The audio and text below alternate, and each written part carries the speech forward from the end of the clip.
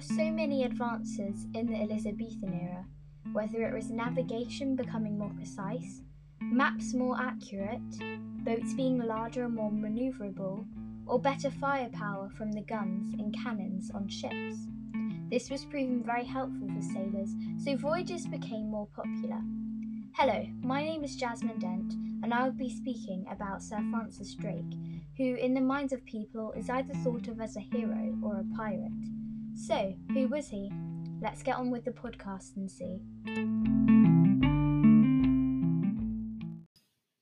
Francis Drake was born in around 1540 in a town called Tavistock, which is in Devon.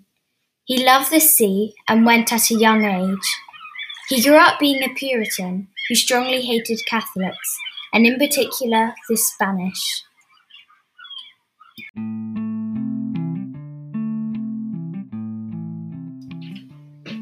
Pros and cons.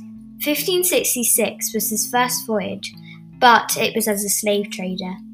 On his voyage in 1568, he lost over 300 men and 4 ships due to the attack in Mexico from the Spanish. After this terrible attack, he decided he wanted revenge on the Spanish. This is why he plundered so many Spanish ships, and why, as said before, he was still and is thought of as a pirate.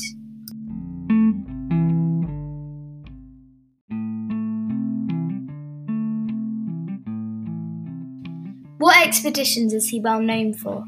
He was the first Englishman to sail the whole world, circumnavigating the globe from 1577 to 1580.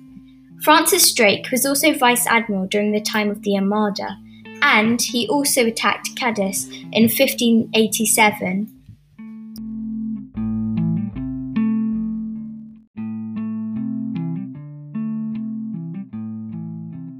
So why was he so memorable?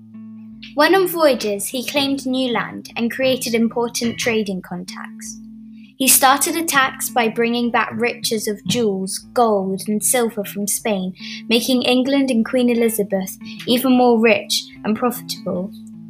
He was then knighted by Queen Elizabeth I and made admiral.